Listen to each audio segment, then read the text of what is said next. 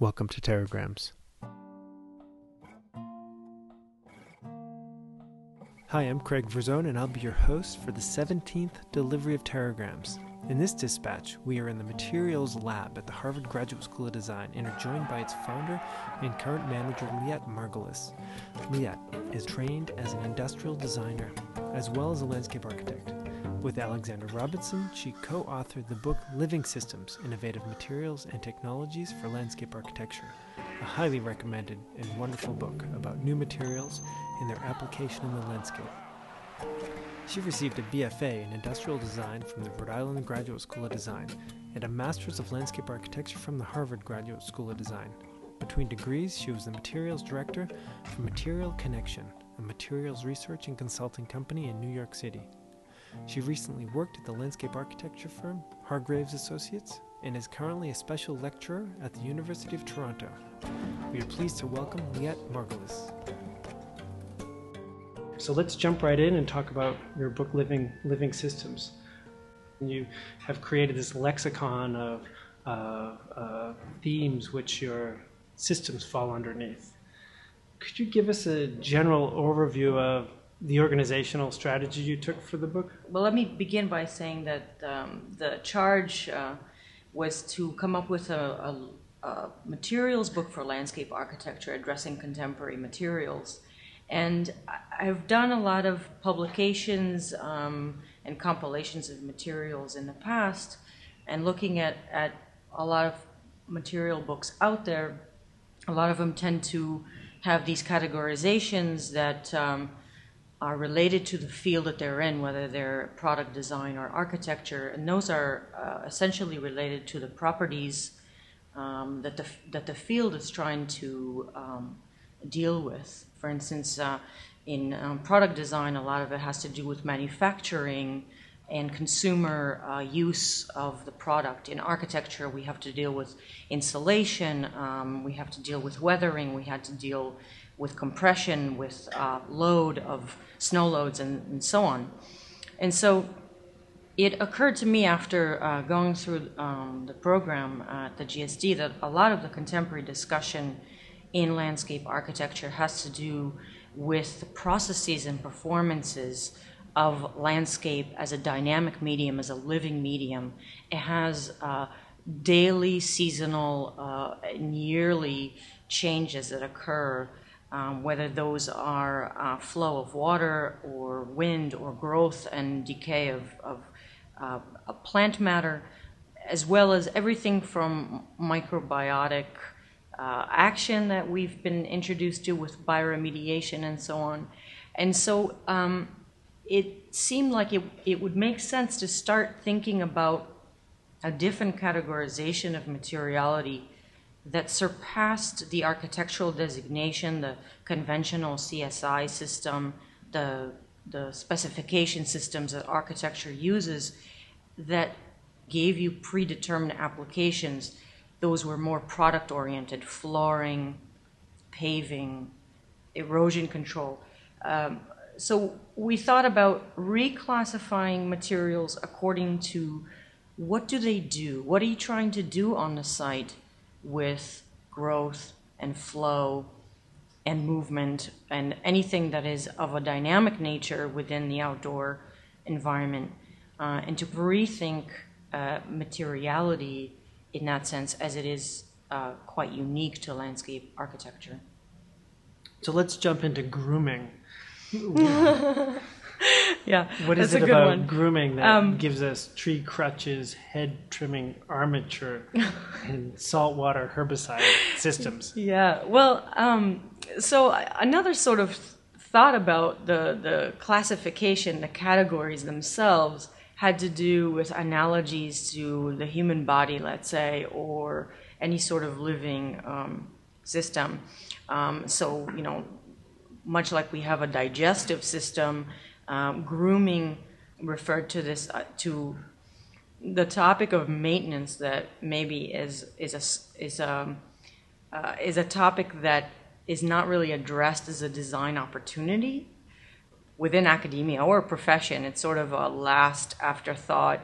It's usually a point of contention or a problem And so rather than thinking about in a conventional way maintenance as a chore, we thought of grooming as in how do we take care of ourselves in terms of, like, say, taking a haircut or getting a haircut, or any sort of habit that becomes a ritualistic part of our entire identity and our look or our lifestyle that becomes part of the design process. So some of the projects have to do with a sort of a self-maintenance that is integrated into the project itself, meaning that if you know that you're going to deal with a lot of invasives or weeding or anything of that sort, how do you design a landscape that could prevent from overgrowth of weeds or anything of that sort? So this is sort of everything from manipulation, a la plastic surgery, and all the topics that you can run with conceptually on that level of plastic surgery, to the landscape, all the way to thinking about how do we take care of ourselves, how do you get a haircut that looks good over time. So one of the preemptive strategies would be the stunted growth pattern from Vogt Landscape Architects and Herzog and de Meuron. Can you talk about their stunted growth pattern? They basically, in this landscape, they try to refer to the railroad that was there before and the volunteer species that embed themselves in the ballast, in the gravel, in the railroad. But this was an interior condition, so it's sort of an artificial condition that is emulating the natural growth pattern on railroad tracks with volunteer vegetation. And what they wanted to do is essentially, by planting the same trees in a really dense condition. I mean, this is they're spaced about 1 inch or 2 inches apart. Those trees are actually miniaturized and create this miniaturized landscape of the railroad inside of the building. So it's just rethinking, basically saying if you rethink the spacing of, I mean, it's a very simple concept, but rethinking the spacing of planting might produce stunted growth and a smaller miniature version of that tree. So within the book you have strategies that are both material-based, based on new technologies, new materials, or old materials, but also process-based. Was it harder to come up with this body of more process-based work? No, I think that, and we could have included probably a doubling of the number of projects that we included here. We were limited by page numbers, really. But I think that mainly what we did is re-look at some projects that may have been even presented in other books, but under a different lens. So I think that you could probably approach most projects and look at them from that perspective. So it's a sort of conceptual framework that we're putting out there in saying, redefine your project according to these processes, and you have a different way of looking at it. And do you think this is typical of the contemporary practice of architecture, landscape architecture, or are there in fact some examples that stretch back a couple of decades in time or within the last century? I would tend to think that this is representative of contemporary thought in both landscape and architectural fields, where I think people are seeking multifunctionality, an added performance to certain elements, so that there is a certain efficiency, a certain hybridization of both functionality and poetry, that things are starting to, I mean, there's certainly with environmental criteria, those become almost the norm nowadays in approaching things not only as spatial design, but also it has this added performance to it. So I think that this was sort of in our minds also saying this is what's happening in the field. We're not making this up. This is something that has come out of our academic studies and from what we are observing is happening out there, and we felt that this was the right time to sort of publish it and say this is the way of thought nowadays. Mm-hmm. After looking at all these projects and then looking back at them, do you see a trend towards these being generative in the process of creation within these projects, or being more of an application of material or technology? So are they really fueling the broader design of the project, or are they merely solving some problems within the greater design? I think it's hard to say. I mean, I think it goes back and forth. I mean, I think that anybody within a design process, since it's such a complex and the duration of a project, sometimes it's years, you go back and forth and zoom in and out of topics and priorities. I would say that in some projects, my observation is that people come in with this sort of manifesto, like Julie Bargmann, of zero waste. And if that is the approach of a project, then you're going to enter a site thinking everything that is on the site is going to be digested into my landscape, and nothing leaves the site. Now, that's a pretty strong manifesto. I don't think that all projects begin with something like that, but maybe are sort of a back and forth, a development between the various expertise that are on the team. Running into a problem, you bring in an expert that says, have you thought about this solution? The design changes. And so I think it's hard to draw the line and say it's this or that. Are there any other projects that you can cite as being generated from a living system manifesto? Like the work of Bargmann and the Dirt Studio? Yeah, I mean, I think, for instance, in some of the volatile, in a volatile chapter, a lot of the projects began with this idea of ephemerality, of thinking about weather as a materiality. So right there and then, it sort of breaks away the convention of thinking of material as something that is a component, as a solid, but something that is a more intangible system that enters and rules your site. Like, for instance, the pitter patterns, which is actually an architectural building. The facade there was thought of as its own weather system. So it's a cantilevered roof off of a building that's embedded with about 200 spray nozzles, and that is connected to a digital computer system that basically sends signals of digital patterns, and then it generates a rain facade to the building. And so the entire thought was, how do we always think in architecture, how do we insulate from rain, from weather? In this case, it's sort of saying the premise is reversed here. Weather becomes an entire experience of the threshold of the building. So, yeah, I mean, I could probably tell a similar story for a lot of them. We could go project by project. Yeah. How did you become interested in materials? That's a good question.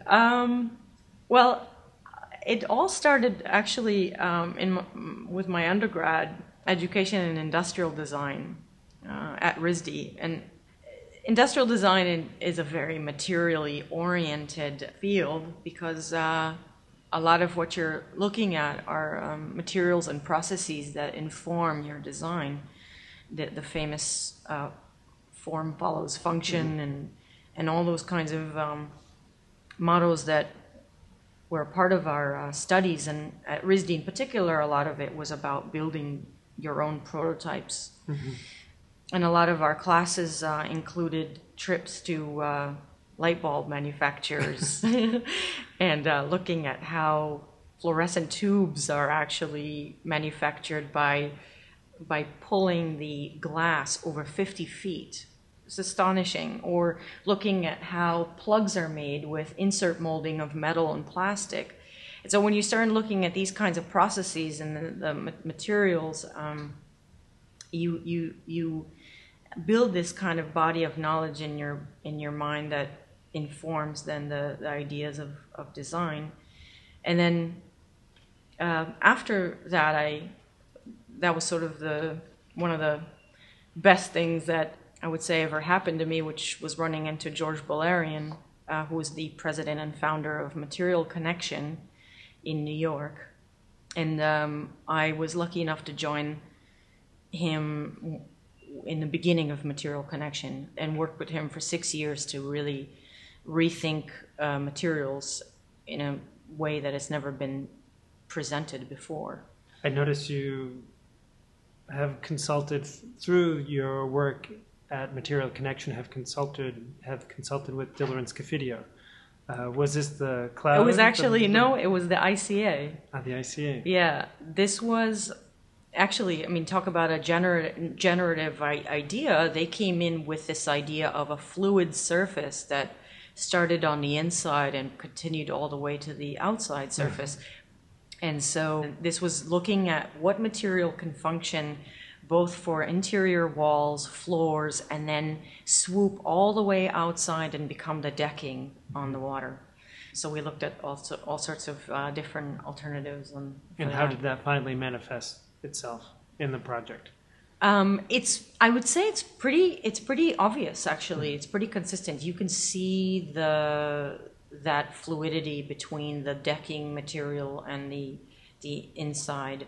So on that level, I think they did a pretty good job in carrying that idea through.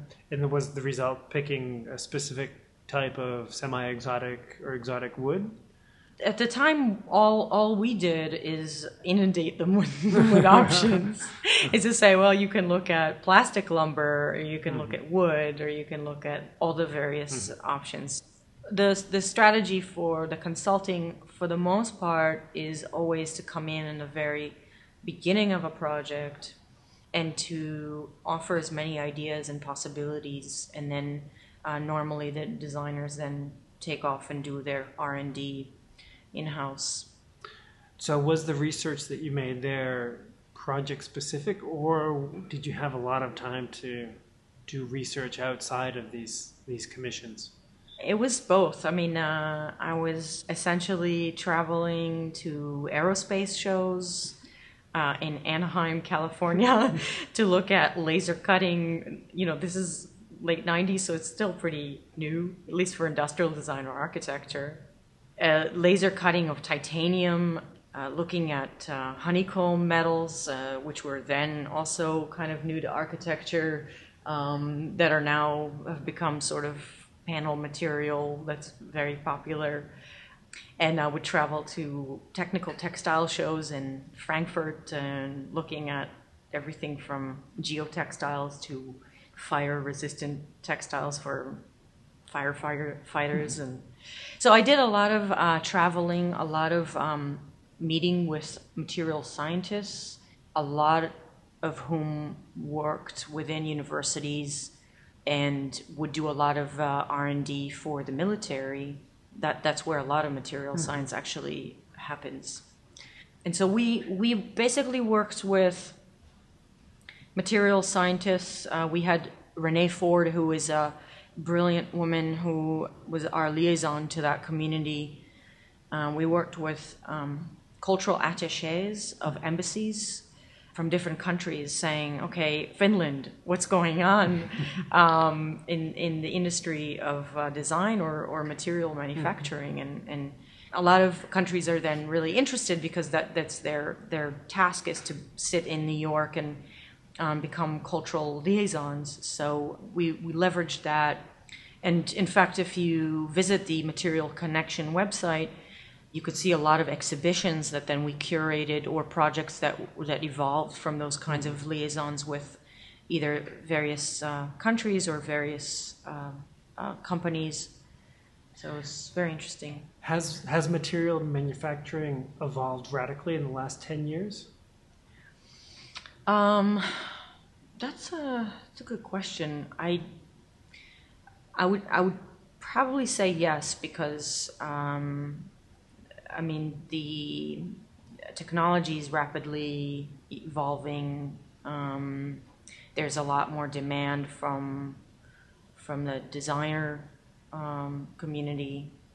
So I would say, not knowing how to really quantify it, but I would imagine. Are there any specific components of the technology that are pushing it, such as the laser cutter or the marrying of heavy industry with digital technology, or military with digital technology? Do you think some of this evolution has pushed material technology further? I think one thing that has pushed technology knowingly is environmental concerns. I was in a meeting many years ago in DC where some of the stakeholders were some of the biggest specifiers of materials in the country. Now, the biggest specifier of materials is the military. Mm-hmm. Then things like transportation, road construction, and so on and so forth. And basically, the idea was that if you get regulations in these industries to specify environmental concerns, you then are affecting all manufacturing of materials for architecture as well, for commercial and so on. So I think that in that sense, I think there's been a lot of change for material content. So from the world of materials, you decided to move into the landscape and to go to graduate school to study landscape architecture. What inspired you to make this shift, which is potentially a rather big one in your life? Right. It was mainly looking at the life cycle of material production, from extraction to disposal, that perked my interest and concern. As I was reading constantly about how materials are being made, the impact environmentally, the impact of even indoor air quality as materials off gas, or impact on land and social justice topics that started to come about with disposal of materials. So all those kinds of concerns were in the forefront of my work there at the end. I started gearing all my consulting towards environmental consulting for firms and so on and so forth. And I ended up here, actually, at the GSD, I think it was 2001 maybe, for the Brownfields Greywater Conference, and then heard everything from people talking about river restorations to post-industrial sites, the technology associated with them, the politics associated with them, the urbanity and the impact on our entire environment. And I thought, wow, this is this is revolutionary. This is it for me. That was kind of the transition. And I mean, beforehand, I was also co-teaching at Parsons, and we were looking at green roofs back then, and thinking about gray water systems within the building and so on and so forth. But I'd never really thought about them as landscape architecture. I still thought about them in the context of a building, or in the context of the industrial design way of thinking. And so landscape was a completely different and unfamiliar territory. And when I was introduced to it, I thought, this is amazing. Would it possibly be the difference between thinking of these materials, thinking of the modes of application of these materials, versus thinking of ways these materials can generate bigger changes environmentally? Both modes of design or production have a tremendous impact on our environment and on our social life and so on. Both the production of products and in our living environments. It seemed to me that when you're looking at what's happening where sea levels are rising and there isn't any planning that is dealing with flood control or really rethinking what is going to happen to a majority of our coasts worldwide, or what is happening to a lot of communities who are affected by pollutions, and can we get into the planning strategies of streetscapes that are actually impacting and remediating or alleviating the pollution into rivers and so on. So to me, that was a more critical or a place that I wanted to have impact. You are listening to Terragrams, and our guest is Liat Margulis. Liat is trained as an industrial designer and landscape architect and is the co-author of Living Systems, Innovative Materials and Technologies for Landscape Architecture. Currently, she is a special lecturer at the University of Toronto. And since graduating, you've been working at Hargreaves Associates. Does your research play a significant role on your role in that office? I think because I have been sort of identified as the material girl, I think I'm the go-to person for a lot of precedent studies and for a lot of sort of suggestions of materials. And I've been really lucky to work with one of our principals, Gavin McMillan, who is absolutely brilliant, and he's the kind of designer that can really think on a large scale, big picture, really the vision for an entire region within a city, all the way down to the quantification of stormwater collection within a street curb. And he marries the two together, both through design, through politics, through dealing with municipalities and engineering departments and aligning the right people. So working with him, I've been able to develop those kinds of investigations of rethinking. This is a project in Knoxville, Tennessee. So rethinking the sort of conventional streetscape approach and to infrastructure in that capacity. So teaming up with him has really been I think, taken advantage of this interest, and it's been able to shift scales from the detail to the bigger regional plan. Right, and sort of back and forth. So the project began actually with a really, really large scale, 3 miles of riverfront and 650 acres of a city. Are you still developing the project now? Yes. Which components are you working on? Which parts? Well, it's been pretty complex. We went from an entire master plan to developing 12 projects at the same time, but also developing at the same time street codes, zoning codes, or alternative to zoning codes. Now, essentially, this is sort of, I think, for me at least, has been maybe the most interesting part and the most triumphant part. is the rethinking of the infrastructure of the street right of way by combining together the planting strip, the tree, the storm drain, the curb, and the sidewalk all as one integrated system, so that no water leaves the street and goes into the river. So I think we've just managed to convince the city, which is absolutely astonishing, solely by luck, because they're up for renewal of a permit that says that you can't essentially outflow effluent into the river. And each year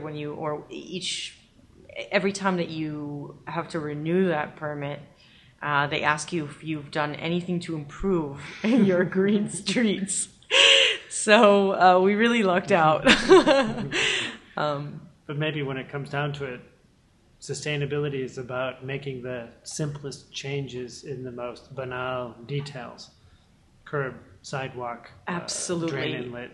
And those are the Swale. most difficult, because you're talking about a system that's been in place for years, and nobody wants to change it because they don't want to be liable for it. It's too much to now train the entire municipal crew, from engineers to maintenance, to rethink their set of skills, their construction methods, the material specifications.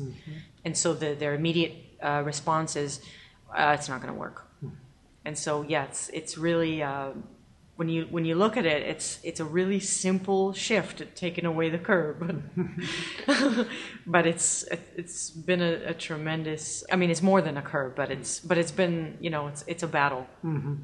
And you're also working on the Baton Rouge waterfront. What are you doing here? Baton Rouge, unfortunately, has been on hold. It was a really incredible master plan looking at a riverfront for Baton Rouge. The entire riverfront right now is actually a levee. So you can't really access, because the levee is higher than the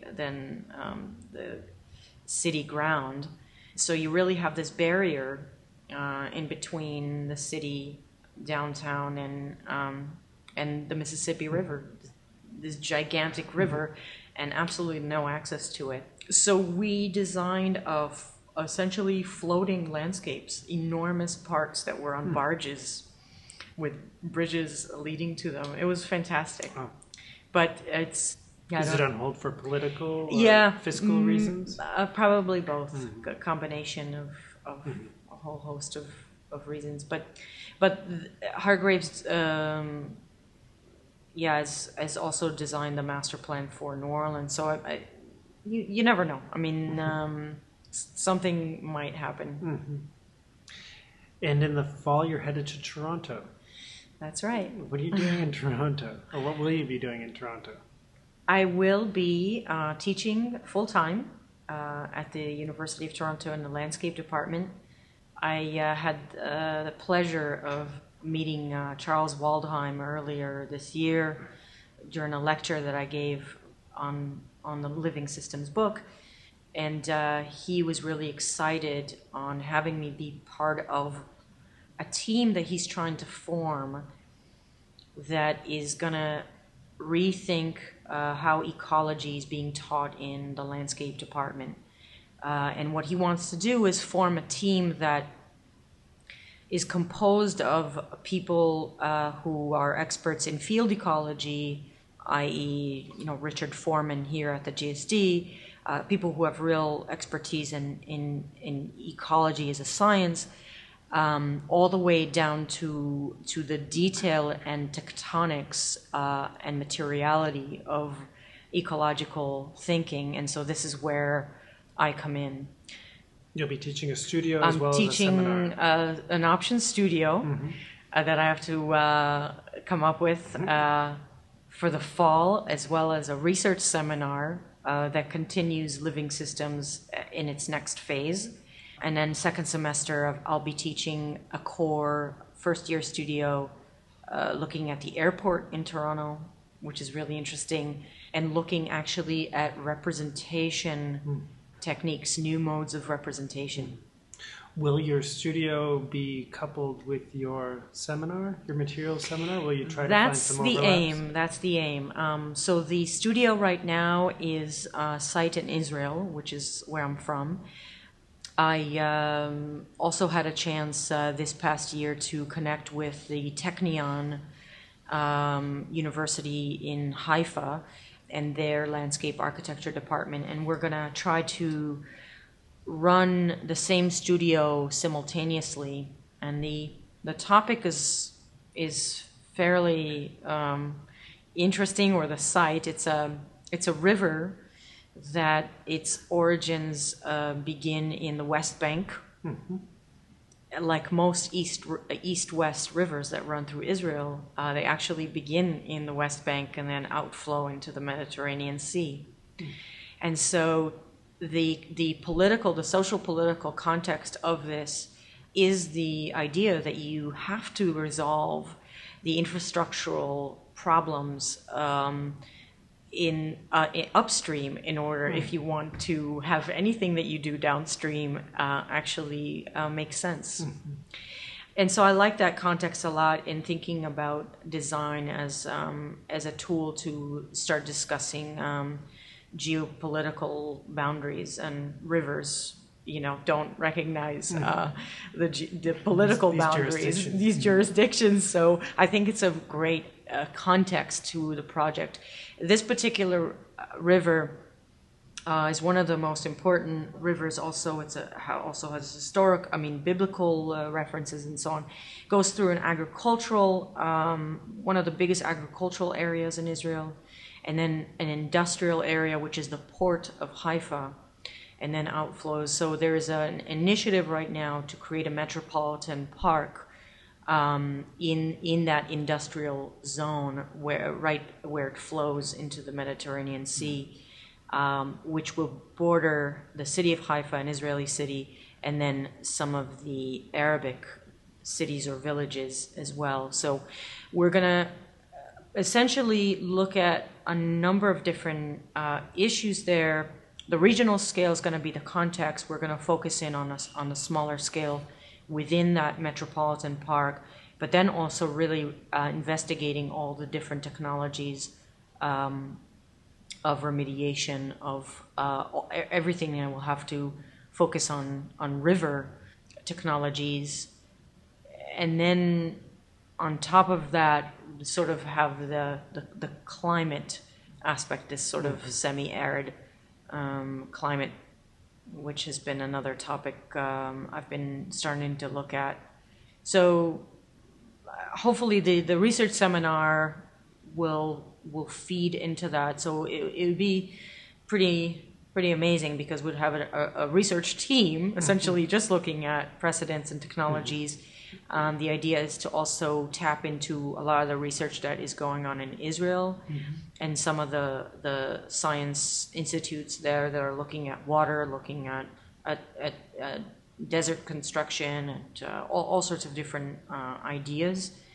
And then the other team in the studio, maybe some of the students will overlap, hopefully, will actually try to implement those studies on the site. That'll be an interesting marriage. We'll see. Hopefully it'll work out. And this leads you to perhaps the next iteration of Living Systems. I would hope so. Yeah. I think having this sort of academic context, amazing people up in Toronto, I think would give me the time and the body of work to actually take this to the next volume. While we're here in the materials collection, let's talk a little bit about the collection here. You were asked to organize the materials collection, sort of give birth to it, so to speak. How did you begin? Well, I was essentially I started interviewing faculty from the architecture department and the landscape department, various studio instructors, technology instructors, with different agenda and different ways of looking at materials and design, and started to ask them what would they like to see, how would they like to see the physical collection, how they would like to see the digital collection and the terminology and the systems of the search engine itself. And then from that, basically started working with the IT system here, the director of Loeb Library. We sort of went back and forth between thinking about the categorization of materials and the programming of the database. And basically beyond that, it was a lot of trial and error of building the database, accruing materials, and working with an incredible research team of students who are contributing to the content. Premise of the materials collection was not only to offer an archive of materials for students and faculty, but to also be considered a teaching tool for the pedagogy of classrooms, and to really have faculty and students think about this as a lab and as an opportunity for them to launch investigations about materials. So all of the researchers that have gone through this place as work study students, well, I should say majority of them, have also been basically looking at very specific topics that are then feeding back into their either independent studies or thesis projects. So we have one installation up on the terraces, the 5th floor, which is a green wall, looking at a soilless planting system, where this was Beatrice Saraga. She was a landscape student here, looking at, and actually in collaboration with Wileen Cow, both of them looked at various aggregates and their water retention capacity, and looking at this this vertical installation as an experiment. And so we have a lot of these kinds of. There's another one in process that's about acoustics, thinking about installations all around the GSD that have to do with acoustical experiences. So that's been one aspect of things. The other is the influence on actual class curriculum and the generation of new classes, such as with Laura Solano's class of Emerging Technologies in Landscape Architecture this semester. And then the third aspect is the blog, which we started this year, which I think is one of the most exciting projects. And what it's doing is that it's now zooming out into looking at the materials that we have here, samples, and then looking at what projects they've been used in, and actually creating a database online that's of projects, but you can search them by material. Can anyone access this? That's anybody can access that. Unlike the GSD materials website, which is now it's currently just Harvard University. We're trying to open that up to alumni. And how many materials or project examples do you have on your blog? It's probably just over a dozen materials, more projects related to them. Sometimes there are 2 or 3 projects associated with one. So it's just in the sort of preliminary stages of the site, but the idea is that the next phase is to have a submission page, so then we can advertise it for people to actually submit projects into it. And when you go to Toronto, will you leave the collection behind? Oh no, it's my baby. A lot of the digital work is done online anyway. We've designed sort of a front end and a back end that I can access remotely. And then the research team here is in charge of the open hours and the actual processing of material samples. And I'll be down here probably on a monthly basis meeting with everybody. Keeping all the boxes in place. That's right. Keeping them checked. Talk to us about your favorite material just before we close. Oh, that's so hard. Well, There's this big. I'm looking at this what we call our fur ball. It's actually an erosion control log made out of coconut fibers that are matted together into this pill-shaped, maybe a foot-long thing, furry thing. Does it come in different and so it comes in lengths? different configurations, different lengths, and basically, and also mats. And the way you apply it is you stake it into the ground, and so you may have different configurations. This one is actually used as check dams within rivers to actually attenuate the flow and velocity of water in a stream. Maybe then accrue all sorts of biomatter, develop habitat of fish, and so on. So you might need to do that where a stream has been devoid of its large woody debris, and so that's one aspect of it. The other is that because it's coconut fiber, it's actually biodegradable. So it's designed to be installed when you have no plant matter as a way to stop erosion, and then once plant matter starts seeding in there and actually planting its roots in the soil and providing erosion control that way, the coconut fiber degrades naturally. And have you seen this used in any contemporary public spaces? No, Not yet. not yet. I think West 8 may have used it in their public space project in Yverdon for the Swiss Expo 02. Oh, They okay. used it to define the edge of their big plant mounds, which framed up the foreground to De Lorenzo Video's Cloud. in the background. The cocoa jute log. Yeah, the cocoa jute. Well, it's been wonderful to talk to you. Thanks. Good luck next year in Toronto and with the evolution of the Materials Lab. We'll post the blog site in our show notes, Wonderful. as well as the link to the book. We look forward to the second iteration of the Living Systems book. And thanks for joining us. Thanks, Greg. Liette Margulis is trained as an industrial designer and landscape architect and is the co-author of Living Systems, Innovative Materials and Technologies for Landscape Architecture. Thank you for joining us for the 17th Dispatch of Terragrams. Join us next time for a conversation with Michael van Gezel, landscape architect based in the Netherlands and finalist of the 5th Biennale of Landscape in Barcelona. To find out more about Terragrams and sign up for our next deliveries, please visit our website at www.terragrams.com or subscribe to us using iTunes.